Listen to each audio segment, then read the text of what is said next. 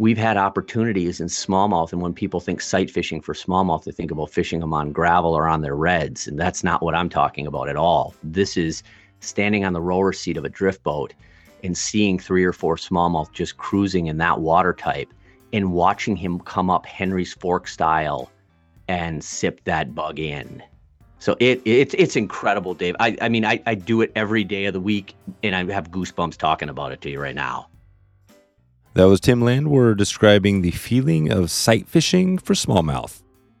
The popper dropper, damselflies, and Joe Exotic today on the Wet Fly Swing Fly Fishing Show. Welcome to the Wet Fly Swing Fly Fishing Show, where you discover tips, tricks, and tools from the leading names in fly fishing today.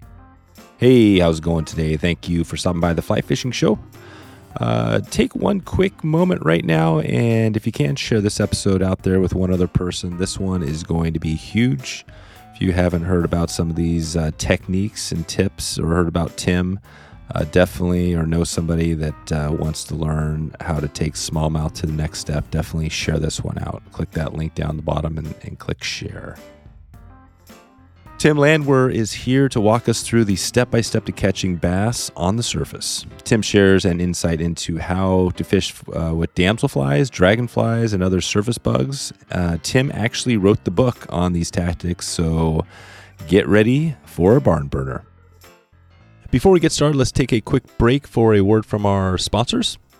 In today's world of mass-produced products, Stonefly Nets has reclaimed the tradition of handcrafted care with their custom wood landing nets.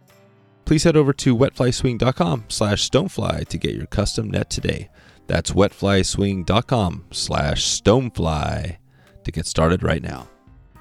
Back for another round of smallmouth goodness. Without further ado, here is Tim Landwehr from tightlinesflyshop.com. How's it going, Tim?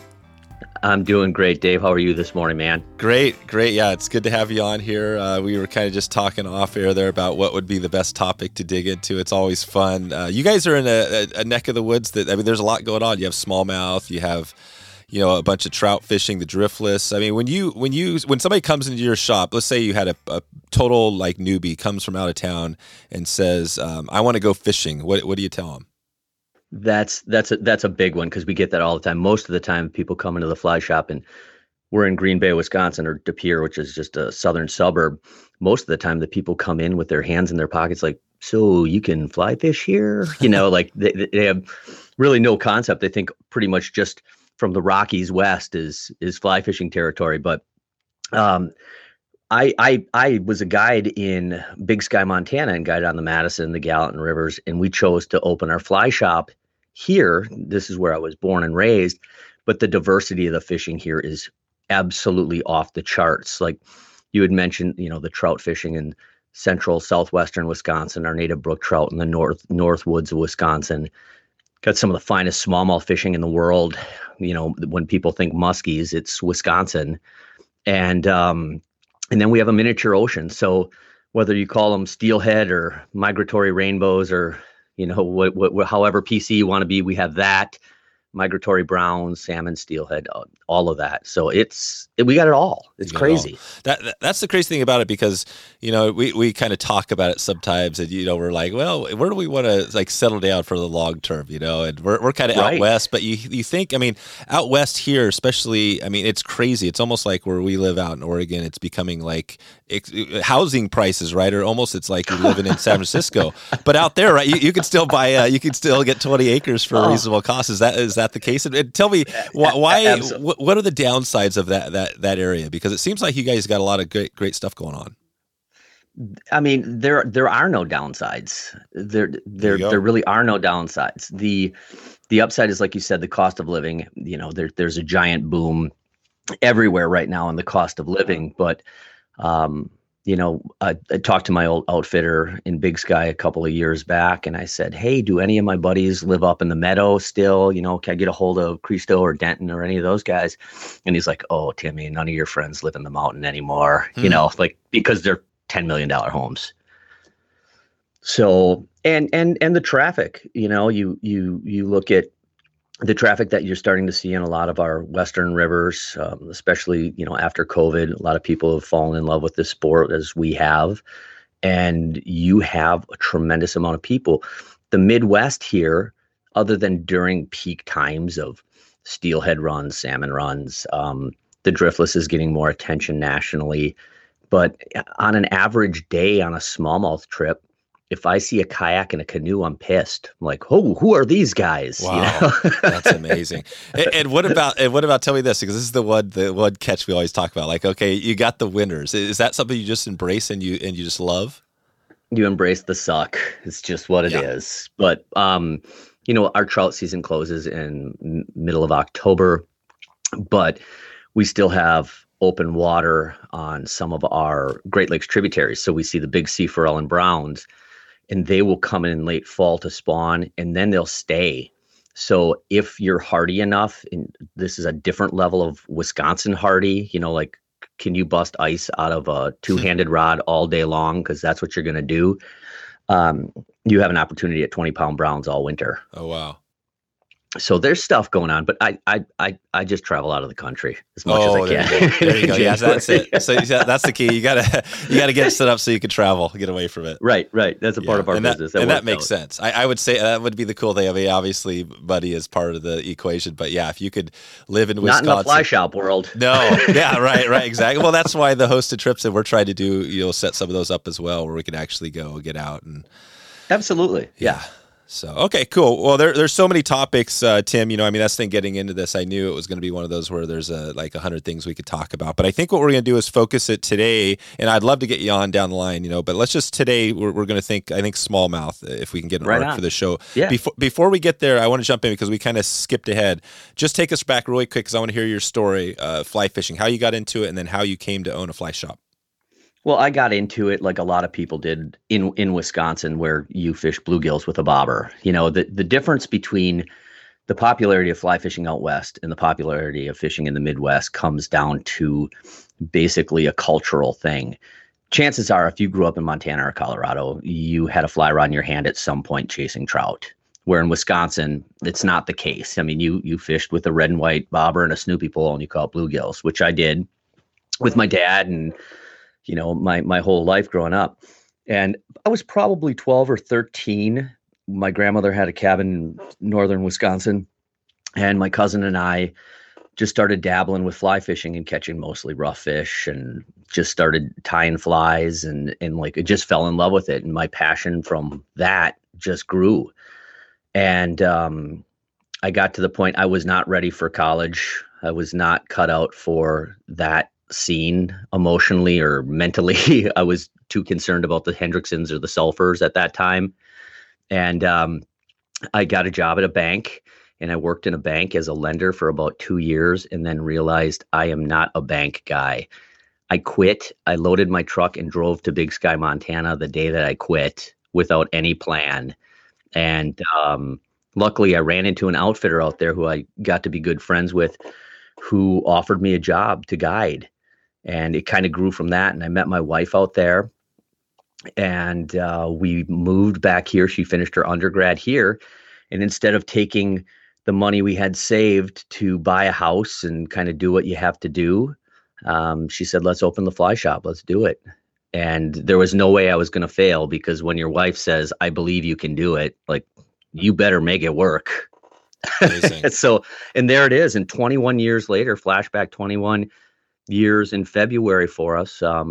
We have a full service fly shop, a giant tying section, online store, destination travel company, and a really, really busy smallmouth guide season. So there's the story, man. That's awesome. And I want to dig into I know you've talked about this before on other podcasts, but the evolution of smallmouth, because I think it's interesting. I always, we kind of hear about it, joke about it, the fact that it's the native trout of the Midwest and all this stuff. But I mean, take us back. Tell us about a little bit that evolution. How did that come to be, where bass used to be not thought of as the greatest fish, right?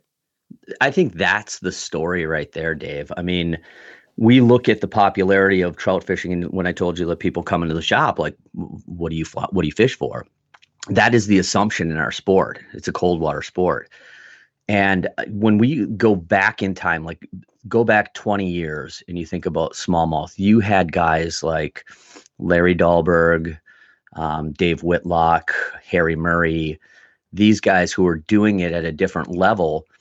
But even back then, the fly patterns were so different. And in fact, everything was so trout centric that we took what we knew from trout fishing, like small woolly buggers, and like we basically tried to put a round peg in a square hole. And it worked well enough to give people enough success. And that went on for years and years and years until we can go into, how like some of the bigger streamer patterns came to be and some of that stuff. But you fast forward now and you look at what has happened with like Blaine's Game Changer and the advent of the Dahlberg diver head and, patterns specifically designed for smallmouth and targeting them. And it's been just mind blowing to see how quickly that has kind of come about. A little earlier, you and I were kind of giggling a little bit about it, but years ago, there's a really good show in Michigan. I think it's the Warren, Michigan show. I was there. I'll tell you when it was because my daughter's going to be 17. She was in a baby carrier. So she was 2 months old. And we went to the Warren, Michigan show. This is when we were kind of only been in the shop for about 4 years. And we set up our booth for smallmouth bass, talking about guide trips for smallmouth. And I've mentioned this on a couple other podcasts, but I almost got laughed out of that show. Like smallmouth, like it was, and I just look back on that as such a poignant moment of like, oh my God. And then you look at what it is today. What is it today? It's a real deal. Yeah. Is it more people? Are there more people now doing smallmouth than there are trout? I would say that our sport nationally is still, a trout sport. However, we have people traveling from all over the country to fish smallmouth that are just like our trout junkies that traveled everywhere for trout. They travel here for smallmouth. And that has been really interesting. And it's a big deal here. I mean, it's a really big, and it's not just a big deal in Wisconsin. Smallmouth has become a big deal all over. The Midwest is now the out west of what trout is. The Midwest is to the smallmouth bass fishery. Because I know on the West Coast, I gave a talk there about something or another years ago, and in a lot of those areas, they're invasive. They've been planted, and that's a real touchy spot. But on our rivers, like you had mentioned just a little while ago, like that smallmouth bass is as native as our brook trout. Oh yeah.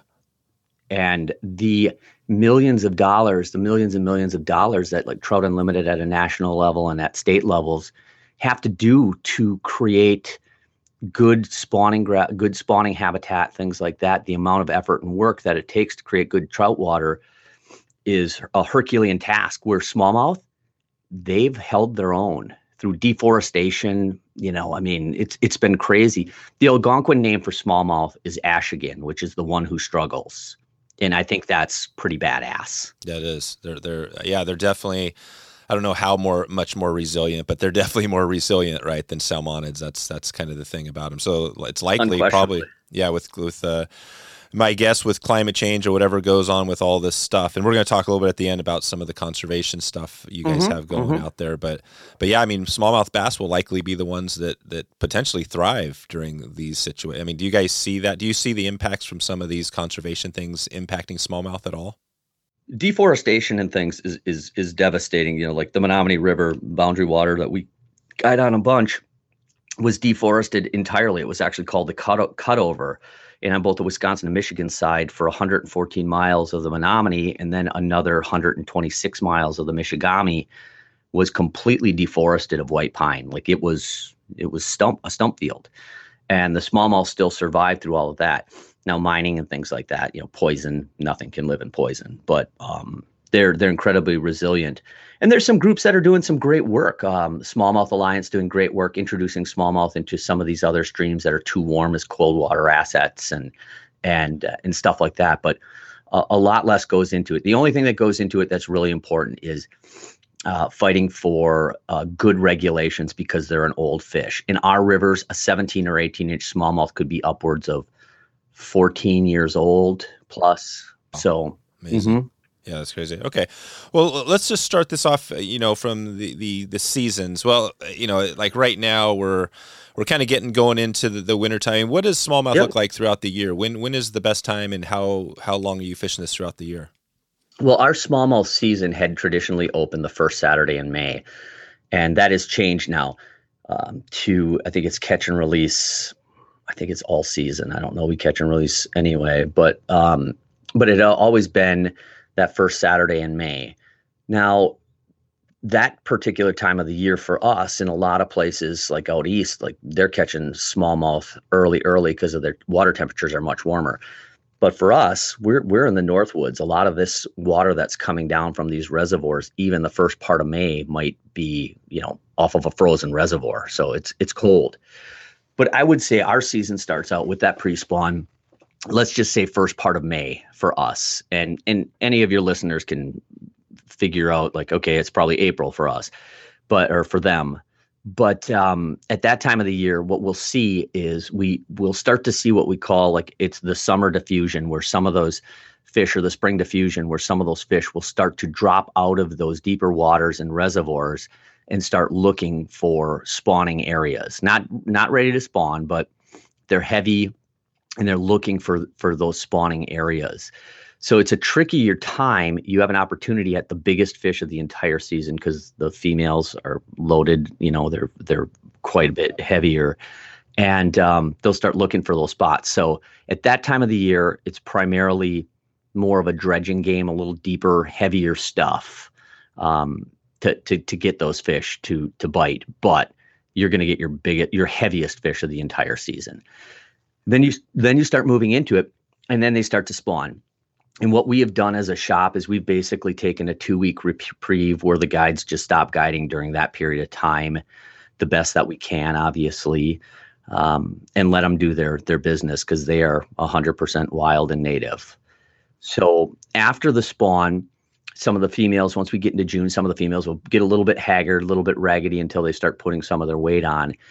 But for us, because of our river and the shallow nature of our particular body of water, it's suited really well for top water. So I would say during the guide season, 80% of our fishing is on the surface, if I were to collectively take that from the guide community.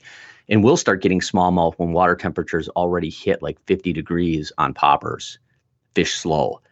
But after the spawn, into June and then the first part of July, we start rolling into really, really consistent topwater action with migrations of dragonflies. First part of July, the damselflies start coming off, and we have an opportunity at fish that are in their happiest state of mind. They're it's like their summertime. There it is. Yeah, yep. And then once we get into mid-September, daylight hours start to change, get shorter, water temperatures start to drop. September and October can be exceptionally good smallmouth fishing. We just have to change tactics up a little bit and go a little bit deeper for them before they start heading into those deeper reservoirs where it's more of a spinning game or a fly and float game, that kind of thing, which a lot of our customers aren't that fond of. Yeah. Oh, I see. And so basically come November, December, I mean, things are pretty much shut down. Yeah, I mean, you can still most certainly go get them, but it's a different game. What I love about the smallmouth is like the nature of the fish, the aggressive, cool nature of the fish, and when you take that off of them, it's not as much fun, Maybe that's just me speaking broadly, but I like to see the bite.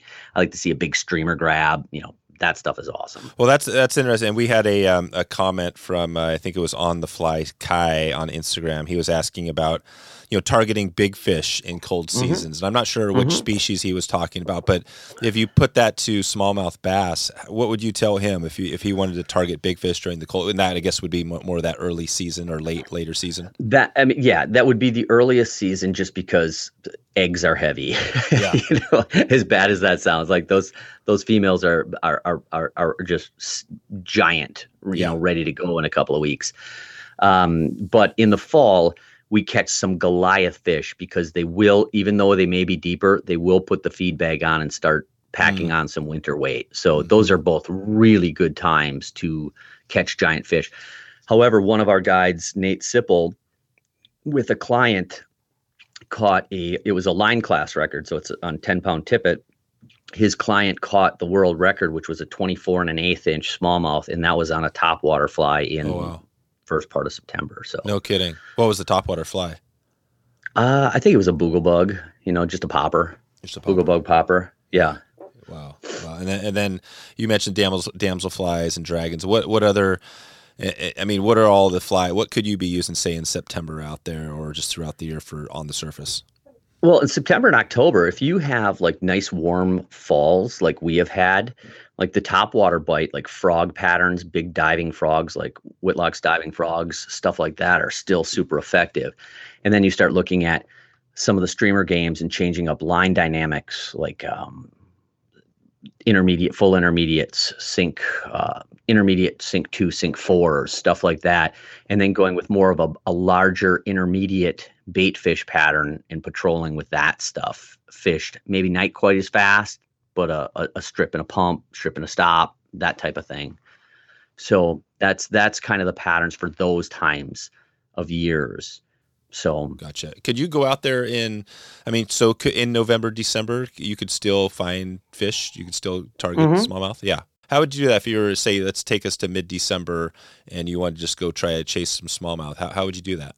Well, you've got a couple different ways that you can do it. We have one way where we have a few of these warm water discharges that create a imitation like a warm water. Yeah, that's it. Yeah. A reverse tailwater. And we'll catch big smallmouth, below some of those discharges. The other way is like float and fly techniques. A buddy of mine, Chuck Reagan, does a bunch of that stuff for more passive fish, for stripers and some of that stuff too. But it's basically an indicator with a small jig style streamer on it, fish slow and bumped in some of the deeper holding water where those fish have migrated to. So the hard part is finding those migrating sweet spots, where these fish hang in those sweet spots. And then if you find one, you're going to find 20. No kidding. So, and these are in the river. In the river. Yes, sir. Yeah. Yep. They spend the whole winter there. They don't necessarily just go to the lake part and hang out in 30 feet of water. They'll suspend and they'll stay on the bottom, but they'll be in slower moving, deeper sections. There you go. So, and that would be the best way to do that would be floating and just kind of like indicator down as you're moving down. That works the absolute best for me, is that float and fly technique during that particular time of the year. But again, fishing dirty patterns, big jig head stuff, dredging stuff, clousery type of patterns are going to still get those fish. Yeah, no, it sounds like, and out there, and so that, obviously, like you're saying, breaking the ice off your guides, you're having to deal with some of that. But what are the other challenges about fishing in the wintertime for them? It's basically just finding those pods of fish. That's a question we get all the time from people. Like, why do you quit guiding in mid-September? Because that's we do, and it's just more repetitive fishing in deeper water with those style of techniques. So that's just the challenge. When we look at the summer months and how dynamic the bulk of the season is from the smallmouth angler, it's just so much fun to fish them in that fashion, So it would be the equivalent of, guys that are into swinging flies for steelhead and just looking for those couple of grabs, or that guy rolling a bead under an indicator or spawn or something, in deeper water. Just depends what your poison is, I suppose.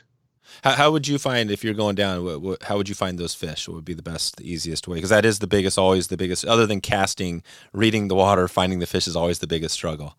In those winter months? Yeah.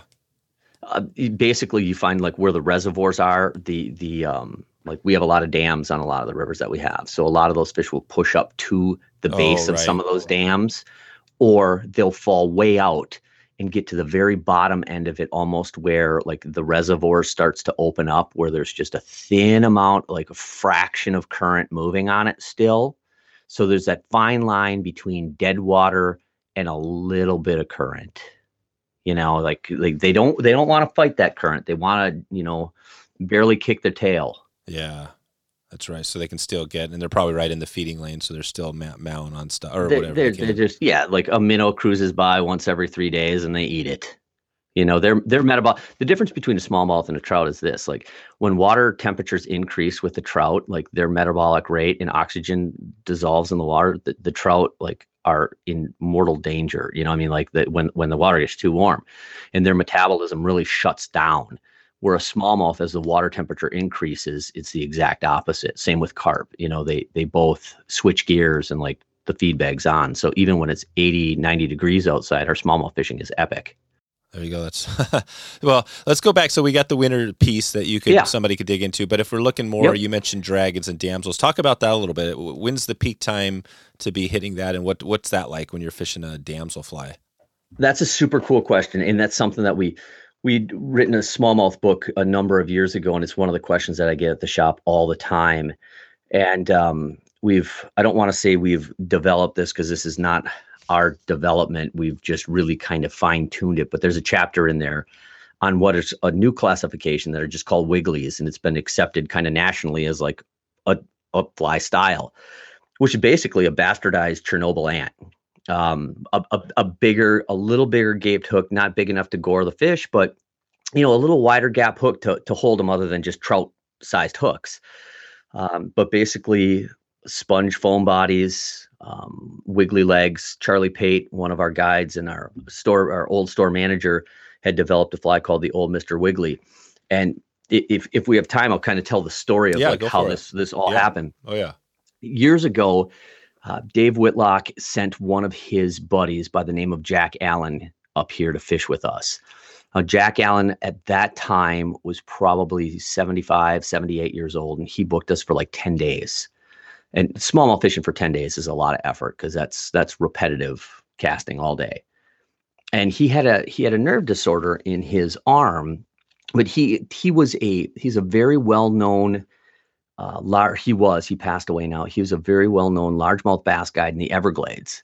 And everybody in our world, that's like in the famous world of fly fishing, like Lefty Cray, Dave Whitlock, Flip Pallet, they all know this guy. But he was like one of those like completely quiet, down low. Nobody else knows this guy. Right. But he's a ninja. Like the greatest fisherman ever, but nobody knows. That's exactly what he is. That's exactly what it was. And since that time, I think Dave Whitlock sent me a postcard with Jack Allen, and he had a quote on there called "The King of Pop," which was awesome because he just fished topwater stuff. But anyhow, he had this nerve disorder, so he would bring 4-weight fly rods at that time with like 9 and 10-weight fly lines matched to them. And this was pre-shooting heads, pre-Skagit, any of that kind of thing. And it was basically just so he could cast with that bad wing that he had. But he started to throw like minnow patterns and regular hardhead poppers that the guides had normally use on the river. And he's like, these are just, he'd say in his southern drawl, Tim, do you have anything lighter? He was just the most laid back. He and his buddy would pass cigarettes back and forth through the boat. It was like some of my best guide memories of all times. But he opened his box, and there's a picture of it in our book, and he called it the Nouveau Spider, which was basically a glorified sponge bluegill fly that was a little bit bigger. And he had said in Henshall's book of the black bass, there was a quote in there that said, "Don't forget the spiders." And he took that to heart. So he started to fish this little spider, and it's windy as and I'm like, this is going to be devastating. Like, this is going to be really hard out here with this little spider. We're not going to catch anything. And we started fishing some of the calmer flats, some of the water that was like knee to thigh deep. And I watched a 17-inch smallmouth come up and sip the bug in. And I was like, oh my God, thank God. This is great. And we landed it. And fast forward a few days of this same scenario, we watched something happen with the smallmouth that our guides, even though we've done almost 10,000 guide trips down that river collectively through our course of our business. And I watched something. It was how the fish ate the bug. It wasn't a splashy explosion. It wasn't this crazy bite. It was not what people would assimilate a bass bite would be. And in the book, we talk about like a couple different types of eats. And this particular eat we've classified as a confidence eat, which the fish is so certain that it's real that it has no reason to explode or anything. So they come up and they just eat it. Now, since that time, it has revolutionized our sight fishing, finesse, picky fish, and how we fish them. And it has changed a lot of people's lives. It's not a cure-all. It's not something that you can just say, well, this is the bug. Yeah, the poppers still work awesome out there in certain situations.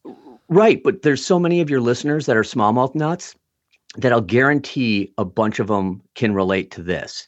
They're fishing a popper and it just disappears. There's no explosion, there's nothing. Sometimes that happens, and it's because that was the confidence eat. It was at rest, you thought it was a dragonfly or a damselfly, and it came up and it sipped it. So the question that we're confronted a lot, our whole staff is confronted on, is like, what type of water are you fishing that? And we shot a meat eater show, a Das Boat episode with Joe Cermelli last summer. And Joe was blown away, and he was trying to describe it to some of his buddies.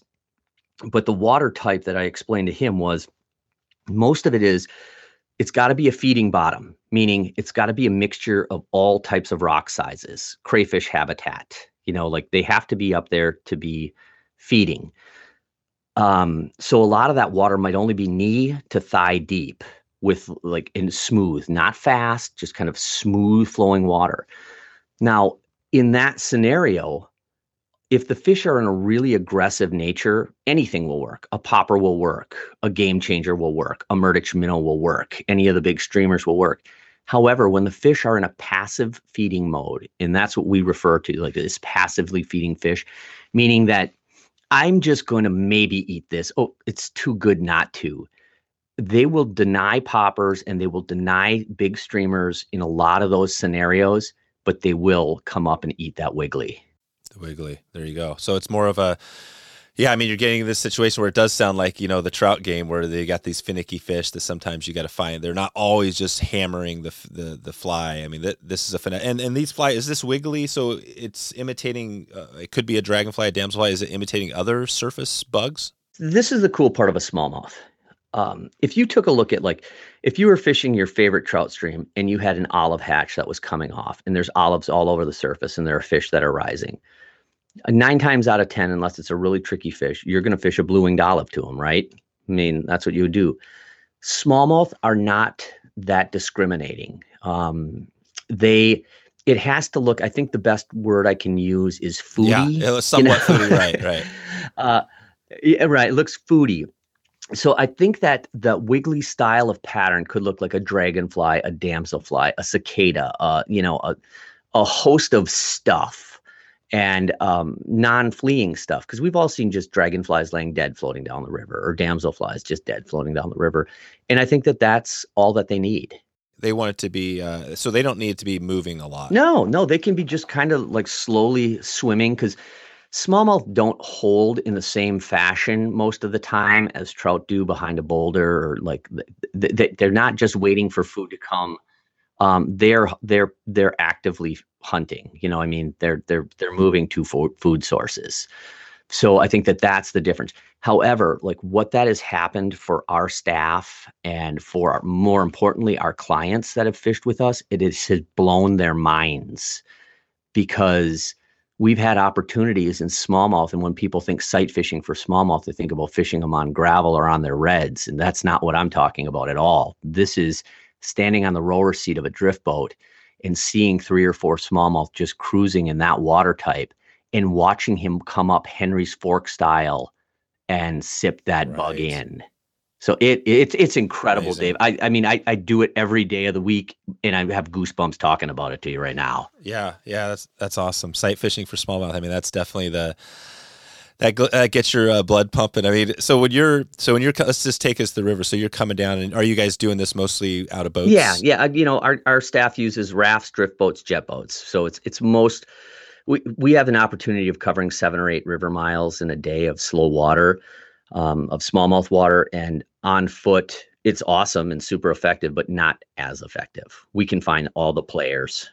How do you do that? So when you're going down the river, you're floating down. I mean, obviously you're guides, you guys know where the fish have been, but if it's like your first time down the season, you're trying to target sight fishing for smallmouth with these damsels or this wiggly. How are you, again, back to the thing, how are you finding the fish? How are you seeing the fish and getting started? Well, our water is really clear. It's tannin, so it's red, but it's red clear. A lot of the times our guides just kind of know where the fish are going to live in certain situations. It might be swaying eelgrass weed lines with maybe a sand bottom, but there'll be fish in the pockets of those weed lines. Or like I had said, that shin deep cruising water. Yeah, just find that water, right? Yep. And the hardest part of doing that on foot is perspective wise, you're down so much more and out of the boat. Our guides stand on their seats an awful lot looking. And that gives them a better perspective to do that. However, if you know the water types and understand what you're targeting and you understand the river bottom, the river bottom is just or even more important than what the river surface is in the smallmouth game, because that's where the fish are. If you find pea gravel all over the place and it's all like dime nickel sized gravel everywhere, that typically is going to be sanctuaries for smaller fish. The big fish, they're looking for crayfish, they're looking for that sort of thing. So we skip over a lot of that nursery water.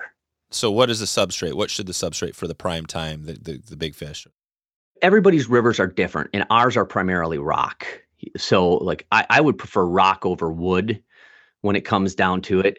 However, like one of my really close friends, Kyle Zempel, that owns Black Earth Angling Company, guides on like the Wisconsin River, which is an incredibly dynamic river of sandbars, banks that changes by the day, just because of the substrate, like you'd said.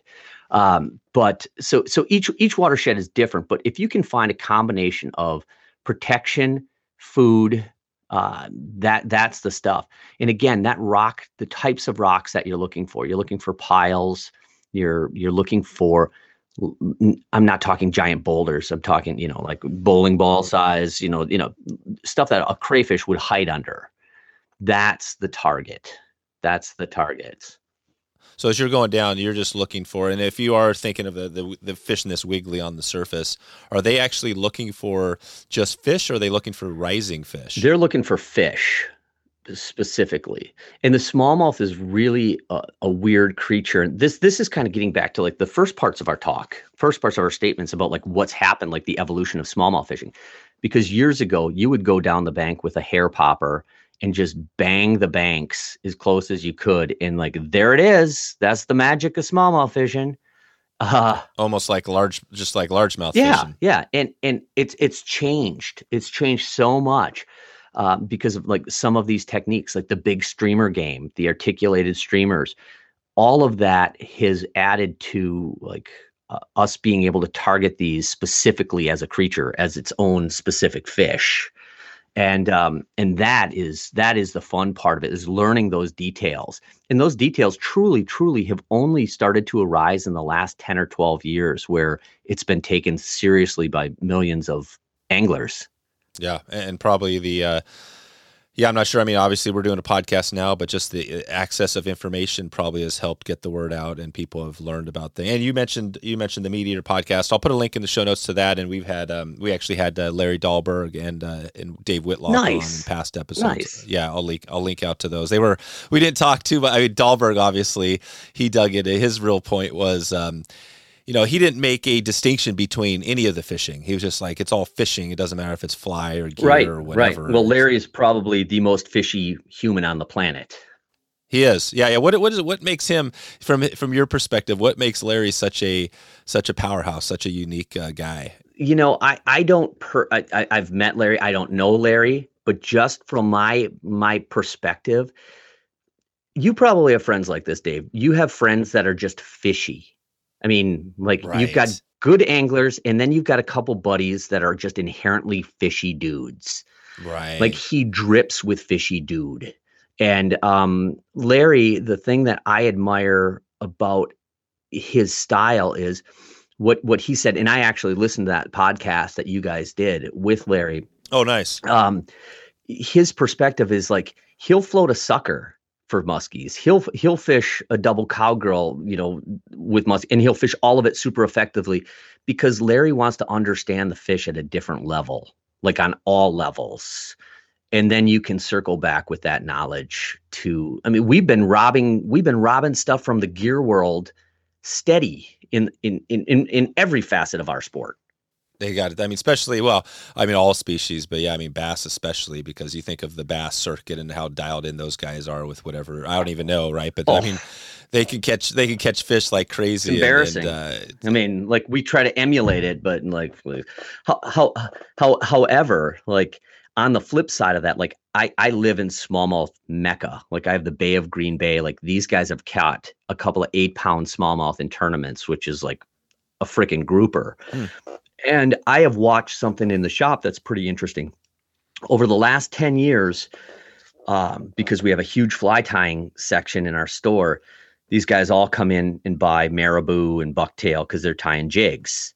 But years ago, these guys were all winning these tournaments and getting all of these fish on, big sluggos and big soft plastics. Oh, right. I have watched them now micro jigging for these giant fish. So no it's kidding. really fun. Yeah, it's really fun to see them.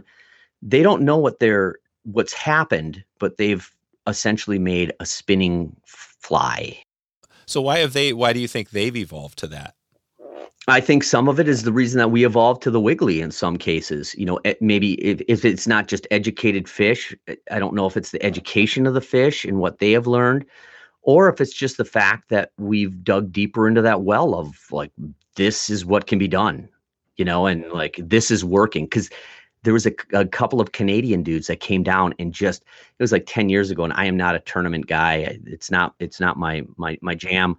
But I talk to these guys all the time, and these guys swept that whole tournament and were like so secretive there. I'm like, can I help you with something? Like, no, they're tying a marabou jig, like micro jigs, but like they invented the wheel. There you go. Nice. Well, let's go back to so we're floating down the river, and if we talk, the wiggly, and this is kind of a July through September where you could fish. It's really a June, because we'll start to see. To back the train up a little bit, first part of June for us, end of May, first part of June, after the fish get off of the spawn, in a lot of watersheds that people don't really even identify, is we'll start to see a really big dragonfly migration. And we have, I don't know what species it is, but they're massive. It's a flying helicopter. But they will start to migrate to the shorelines, and we'll start to see shucks all over the place. Now, do the smallmouth necessarily key in on just those? The answer is definitive no, but they're very aware. And that is the first inkling of us like getting wiggly fish, because they're still damp. They make mistakes, they fall in, that type of thing. However, a really cool tactic that we use, that's obviously used in the trout world all the time, but not so much in the smallmouth world, is we'll do a popper and a dropper. So Charlie has got a couple of flies through Montana Fly Company. He's got Pate's dropper dragon, his old Mr. Wiggly and stuff. But a lot of times I'll just fish a popper and drop a piece of mono off of that, maybe 14 inches, and then put this dragonfly nymph as a tandem on it. The popper becomes your indicator or your topwater bug, and the dropper, as you're bumping that fly, you're adding a little bit of motion to that. And sometimes it'll be 80-20 that they'll eat that dragon during that period of time. And that's a dragon that's not on the surface, that's just down. Right. It's the nymphal form. Yeah. And if any of your listeners look at, I think it's called Pate's dragon dropper. I know we have it on our website, but it's not super heavily weighted, so it's not hard to cast in tandem with a popper with like a 7 or an 8 weight. So it's a really effective way to do it. So those dragons will be around, but the big migration happens first part of June, and then that will kind of peter out. And then we see a couple of unique scenarios on our watershed. We'll start to see, it's kind of like a little spruce moth that flips around on the surface, much bigger than a caddis.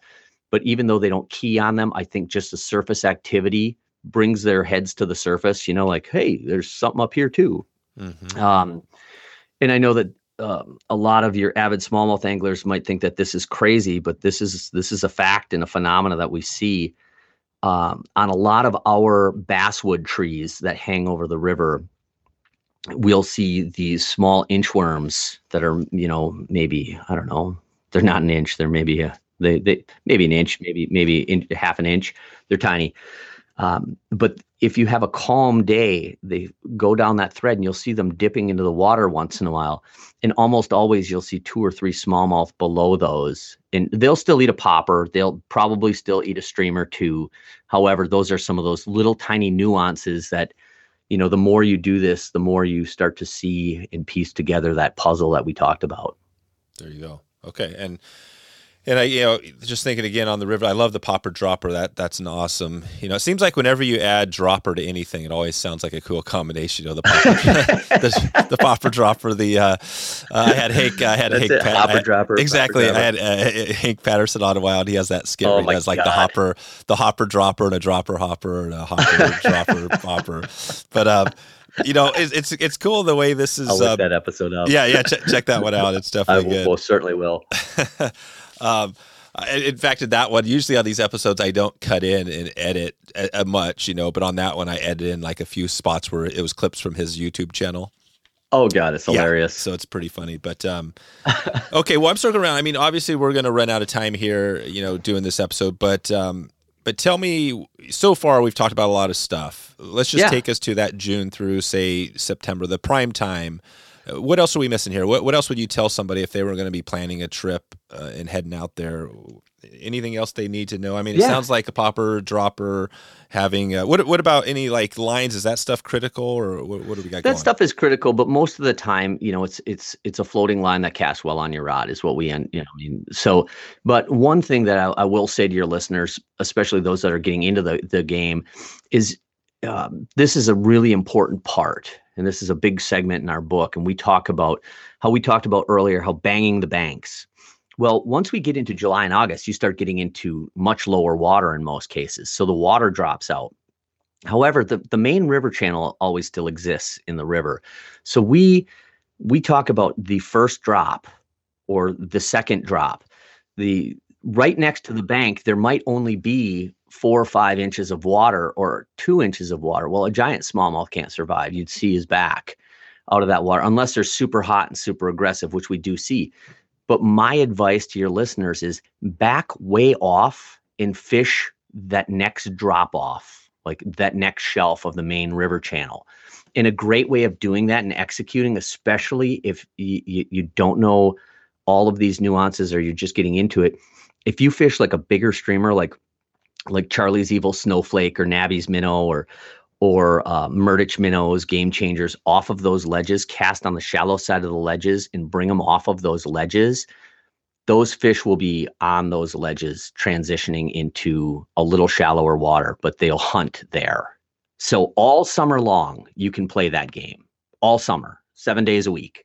But you can fish topwater, popping bugs over that, something maybe a normal size so that they can see it because you're in a little deeper water, maybe with a better acoustic profile, that type of thing. Oh, okay. And what's the bumping? You mentioned the bumping. What does that look like? What is that exactly? Well, there's 2 different things that you can do to a fly. And I have found, and all of our guides have found, you can convince a lot of those passive feeding fish into biting by marionetting the fly, like actually controlling and dictating what the fly does in the water with top water. Describe that. So is this while it's swinging down or across, or how are you doing that? You would be you'd be moving with your fly dead drift down the river and trying to keep it 45 degrees in front of the boat. Show the fly to the fish before the boat. And a pop is obvious. Take your slack out, make a pop, make the fly, make an audible bloop out of that. And then let it roll. Don't keep popping it in most cases. Pop it once, let it roll, give them time. Sometimes you pop it again on their head and they don't eat it. So let it roll, let it marinate. When we talk about bumping it, we're basically talking about bending its legs. Like no pop, no nothing, just move it. So sometimes we'll see a big smallmouth come up on our bug, and if I pop it, he'll sink.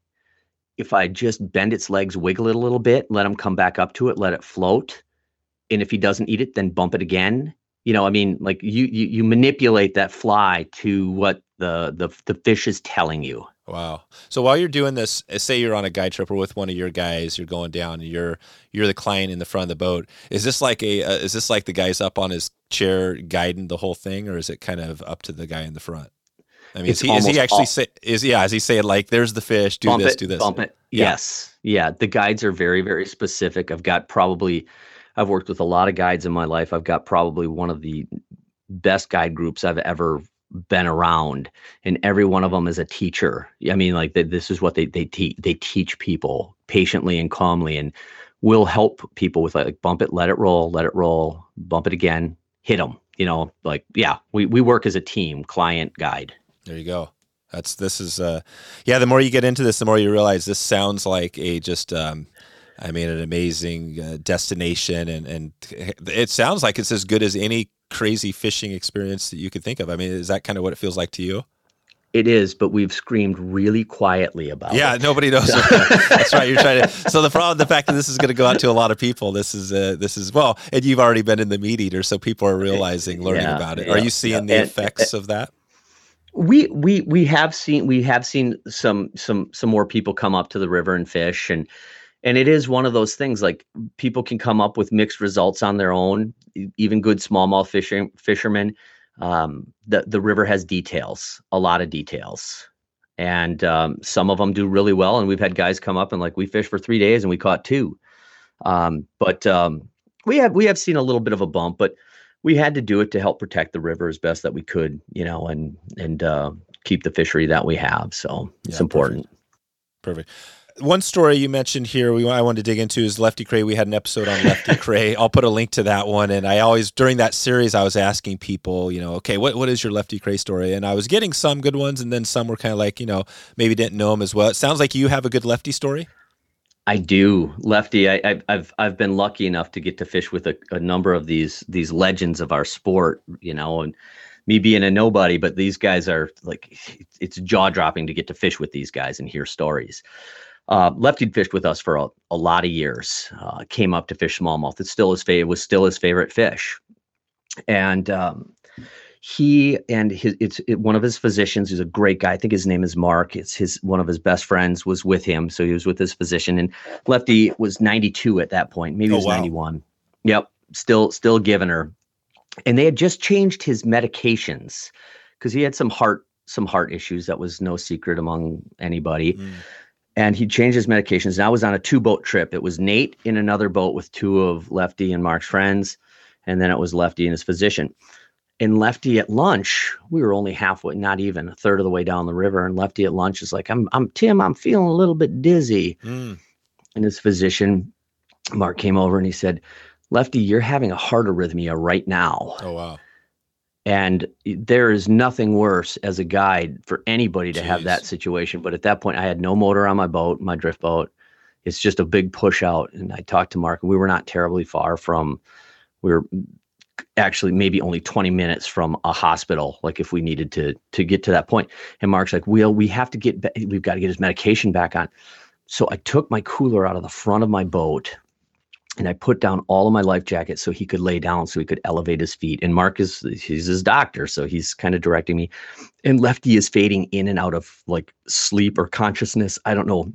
But I can tell you, there is nothing more stirring than looking in the front of your boat and thinking like, I'm going to kill the Babe Ruth of fly fishing today.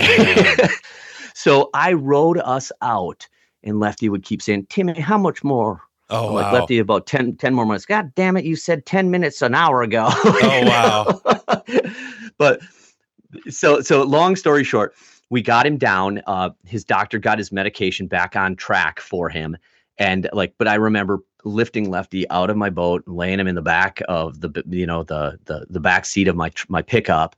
And it was the most horrifying day of my entire life. And the next day, obviously he didn't fish the next day, but that's my Lefty story.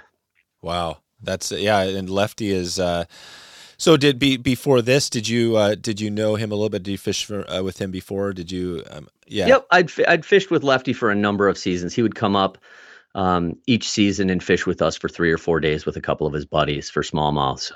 What was, we talked about this a little bit on the past, but Lefty was such that he was a bigger in life guy, and he seemed like he was everybody's mentor. What do you remember about him? What was unique about Lefty? Well, everybody who's met Lefty knows his stories, and like they're just unbelievable, but they're real. Like I remember him telling stories about, I was in Cuba and I was with Hemingway and we were going to have dinner with Castro. I'm like, Jeez. are you? It's stuff like that, like just mind benders, mind benders. But you look at, this is a whole different podcast, Dave, but you look at like the heroes of our sport, the guys that we've looked up at, like, sadly, Whitlock's birthday was just the other day, and like he's starting to get older, and he's, and like the people who are true heroes in our sport, we're losing all of them, and the history needs to be retained of this because we're in a different era right now of social media and people, being able to, become their own type of famous, but nobody will be that famous to me, those guys.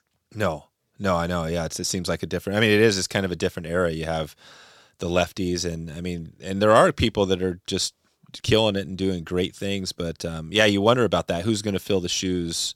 I think the answer is nobody. Yeah, unfortunately. So nobody. How do we document? Like the history piece. How does that? Because I'm trying to do a little bit here, doing these conversations, but yeah. Well, I think what you're doing is awesome, Dave, because I think that has to be spotlighted to people who are new into our sport to understand the magnitude of what some of these individuals truly did for our sport.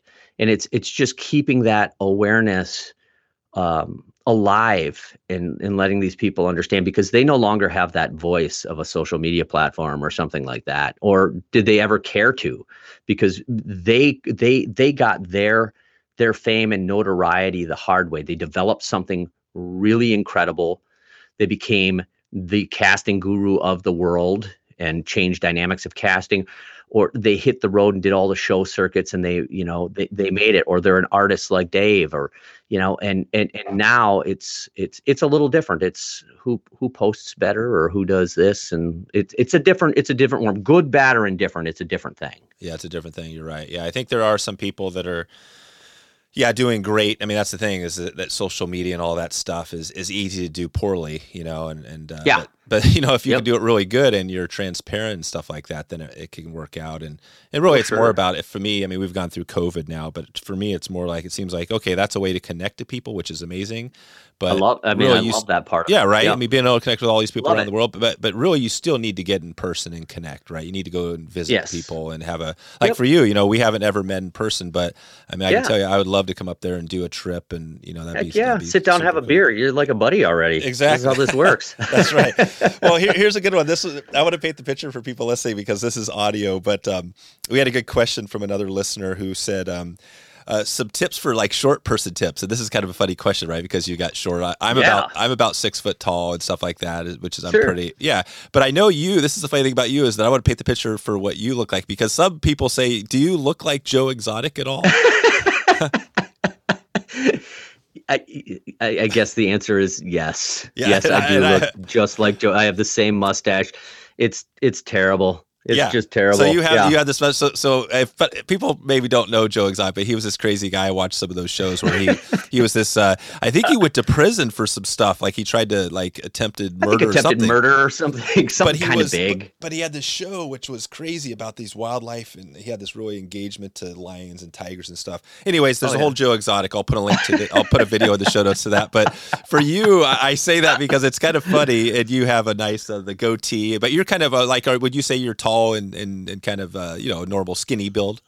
That's it. I'm 5'10", 160 pounds. Just you're the average. You're an average. I'm regular dude.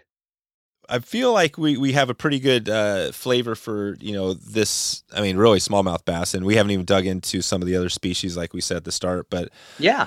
As I guess if people want to dig in deeper to this, is there you have a book? What's the title of that book?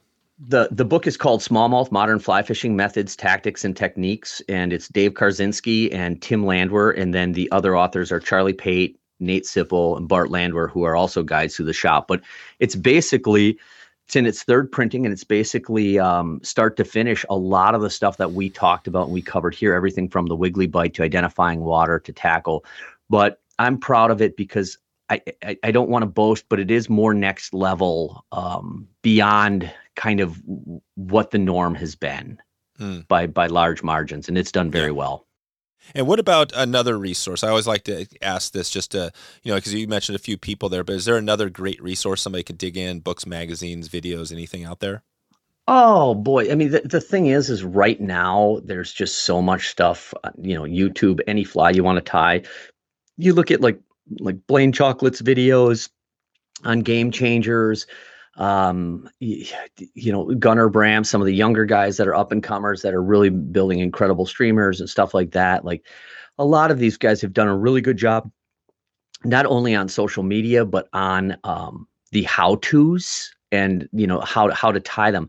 There's also good Facebook groups, like Bass on the Fly is a good Facebook group that has thousands and thousands of members that are all smallmouth junkies. I think it's Smallmouth on the Fly, or Smallmouth junkies. So there's a lot of resource. You can check out our social media at Tight Lines Fly Fishing Co. WI, or find Tight Lines Fly Fishing Company on Facebook, and we post fairly regularly, and not just smallmouth stuff, but the goings on of Midwest angling.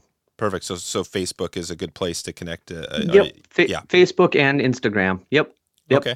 Perfect. Well, let's take it out here. We have a segment, the 222 top flies, tips, and resources, and we already talked about a lot of this, but I just want to highlight this again. So fly wise, we mentioned the wiggly. Would you toss? What else would you put in there with if you had a couple of flies you were going to take? Okay, here's going to be kind of my top 5 or 6 here. Yeah, let's do it. We're going to talk about like the wigglies in a number of colors. They do them in 4 colors, so like I won't go that deep, but like wiggly style patterns, booglebug poppers, Montana fly poppers, the Murdich minnow, the game changer, Charlie's evil snowflake and brownie. They make them in 2 colors, and Nabby's minnow. That's 7. But I think somebody could go to most any of our resources with those types of flies and have good luck. That excludes like dredging patterns like Klausers and stuff. But during the prime months, like that's gonna do the majority of what a guy is going to need to do to be effective. There you go. Okay. And as we're back on the river, we're in floating down, and we're trying to target some of those fish. We've talked about a few tips. Give us a couple more tips. As somebody that maybe they're having a hard time, getting some action here, what would you tell them? Yep. Just be really aware of what's going on. Watch that fly. Don't look at the fly. Look at the water as a hula hoop, not at just the fly, so you can see incoming fish, things like that. People are amazed all the time, and our guides like, how did you see that? We're looking through it at a little different lens. We're looking for what's coming and not just what's on it. The other thing that's really important with smallmouth that most people like, the best tip that I can give them is we're fishing with almost like 10 or even up to 8 to 12 pound tippet. When you hook a smallmouth, they are street fighters. They're not a runner like a trout. You don't put them on the reel. There's no necessity to put them on the reel. They're going to fight a lot harder than a trout, but they're going to fight close and really hard. So when you hit that fish, when you strike that fish, listeners, long belt length strips, as long of strips as you can until you have that fish pinned so hard, because we lose 90% of our fish in the first 5 seconds. They set the hook and then they don't do anything and they don't get that hook buried in it. So long strips almost feel like you're going to break them off. The fish will dictate at that point, like, okay, now you can ease up. Perfect. And are you you're still setting the hook actually with your rod? Yep. Pretty good. Yep. Same type of thing, but you just want to get that slack up. Don't wait for the fish to do something. Get that slack out of there and get that hook in that fish's mouth. Perfect. And we, you mentioned lenses. We recently did an episode with Costa, and we talked about kind of glasses and selecting glass. Is that something that's a requirement, having good polarized glasses out there? It's other than your rod and reel, it's like the most important thing. Like I couldn't do my job without good glass. What do you go with? Tell me about, I mean, I know there's a bunch of different brands, but like, what do you use and what are your like lenses, the color and stuff like that? I am a 2 lens guy. I'm not a gray lens guy ever. I'm always like the copper or the amber color, and I'm a Costa guy. But copper or amber, I like the glass lens because they don't scratch. They do break, but they don't scratch at least. And I also carry a pair of I think the color is amber. It's like almost yellow. Low light situation stuff is pretty key, because those early mornings, those nasty days, it's not as good looking through tinted windows during that time. That's something I've always had. I've always been the 2 lens, and I've had, even before I had these Costas, which are pretty cool. I always had a yellow lens because, when you're out there and it's almost dark, those yellow lenses are the only thing that really is going to let the light in. That's right? it. And you have those days where it's just like a crappy overcast day all day, raining on you, and they're just happier lenses. So we'll skip the resources we talked about, probably your book and Blaine and some of the videos. Those are some good ones. Let's just talk as we take it out of here, just on the conservation piece, the Smallmouth Alliance. And you also mentioned Sawyer because they were a sponsor this last year. To talk about their aura and that alliance, just a little bit. Give us a heads up. Absolutely. Well, I had an opportunity along with Matt Stockton, who's a really incredible artist. You should get him on the podcast. Incredible artist of great nature from Michigan. But I was talking to Derek, and I know that you had Derek on the show a while ago. Derek's a buddy of mine, but I am their Sawyer ambassador for the Midwest with their oars.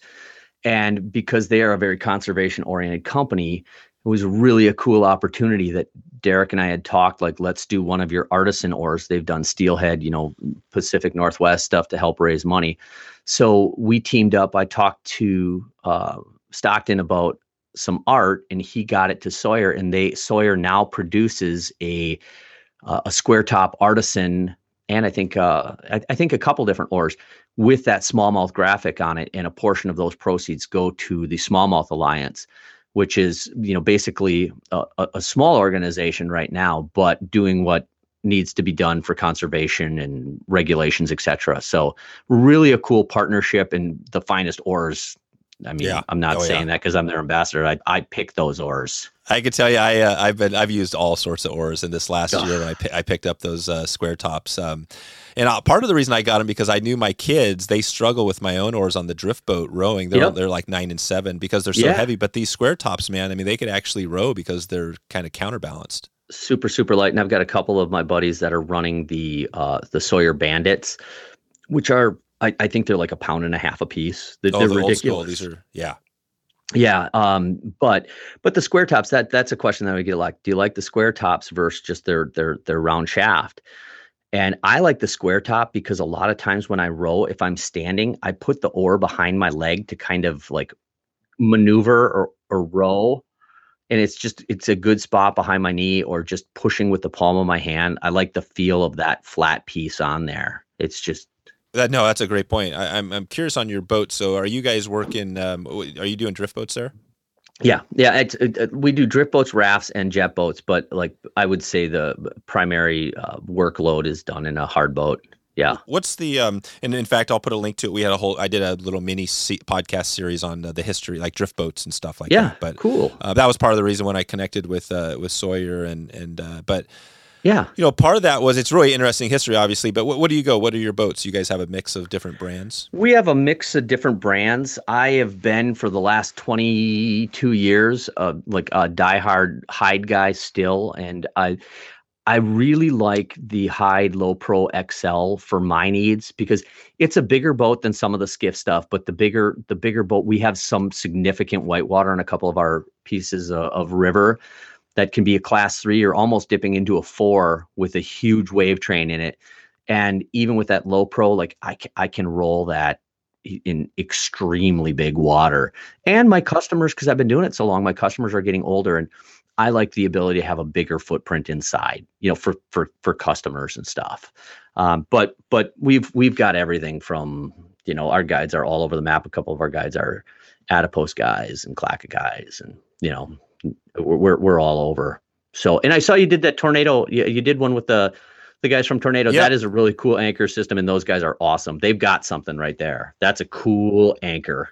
I know. I've been whenever I can, I've been using it, and it's there is no question that anchor stops better than the old pyramid style anchor. For certain. Not even a question of it. No, it's good. So, and, there's one trick. There's one trick with the anchor though.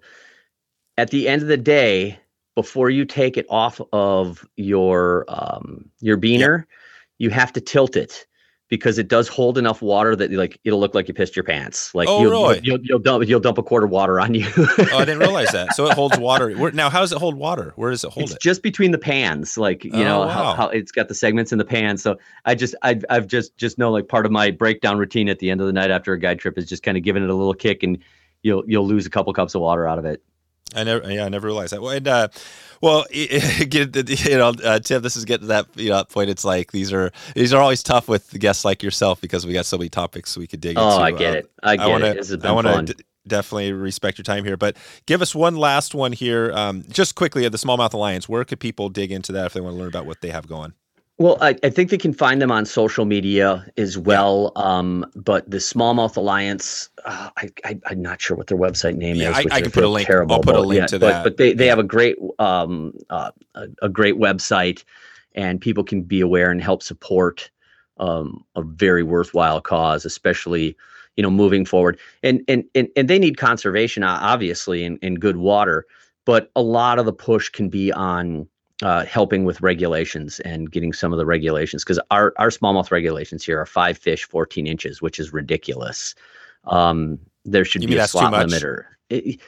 Well, I think that on a normal day, we could go out and catch 15 fish because you could keep the captain's catch too. And I'll tell you what, if our guides were out there, if 7 guides are out there 7 days a week at 15 smallmouth of 14 inches, like I would ruin that river. Like that's an unsustainable, like it is legit.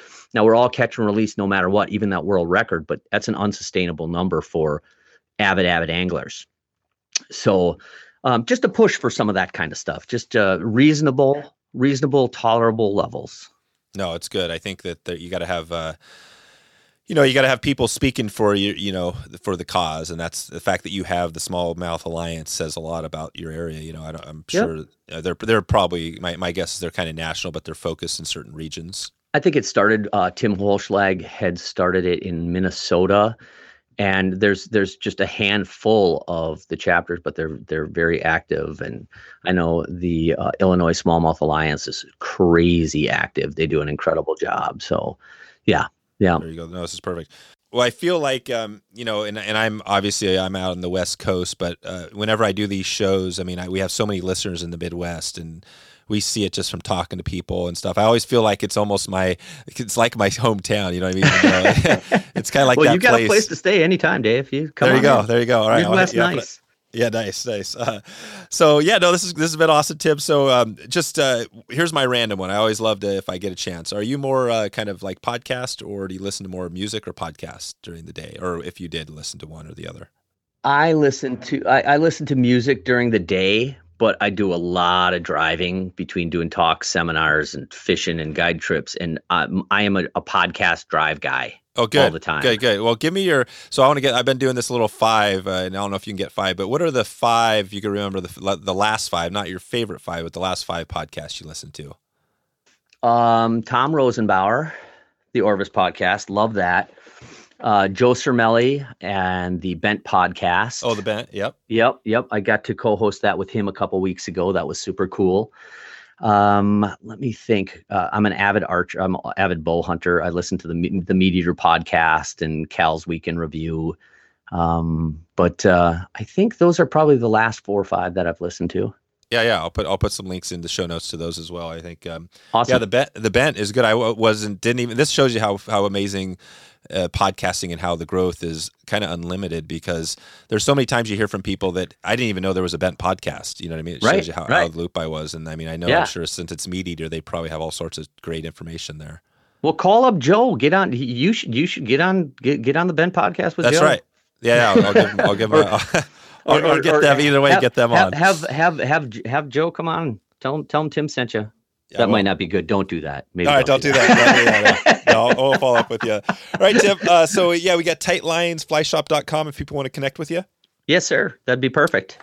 All right, man. Well, I will definitely keep in touch with you, and maybe if we could put something together, or at least at nothing else, promote what you have going and get the word out and get a few more folks up your way. But yeah, I want to thank you for all the time today and everything you've done in the last 20 years. Kind of doing good stuff in smallmouth. Yeah, it's been good to talk to you. I appreciate it, man. It's been a pleasure talking to you. It's like talking to an old friend. So this has been a lot of fun. Awesome. All right, Tim, we'll talk to you soon. All right, Dave. Take care, buddy. Bye-bye. So there you go. If you want to find all the show notes, all the links, and everything else we covered today, head over to wetflyswing.com/273. Click that subscribe button if you haven't already. If you're new to the show, you want to hear the whole back catalog, get new episodes, just click subscribe, and you'll get updated when that next episode drops. And right now, we've got another Fly Shop Friday episode coming at you strong in 2 days on Thursday. Fly Shop Friday on Thursday. Brian Fisher from Sonora Fly Co. is here. He's going to walk us through the seasons in the Sierra Nevadas and a little bit on Yosemite, some good California stuff. Back to California tomorrow. Click that plus symbol if you're in Apple Podcast, and I guess not subscribe. Follow the show. Follow the show on Apple Podcast. That is it. That's a wrap. That's all I have for you today. Appreciate you for stopping by and checking out the whole show. Looking forward to catching up to the next episode and seeing you online or on the river. Thanks for listening to the Wet Fly Swing Fly Fishing Show. For notes and links from this episode, visit wetflyswing.com.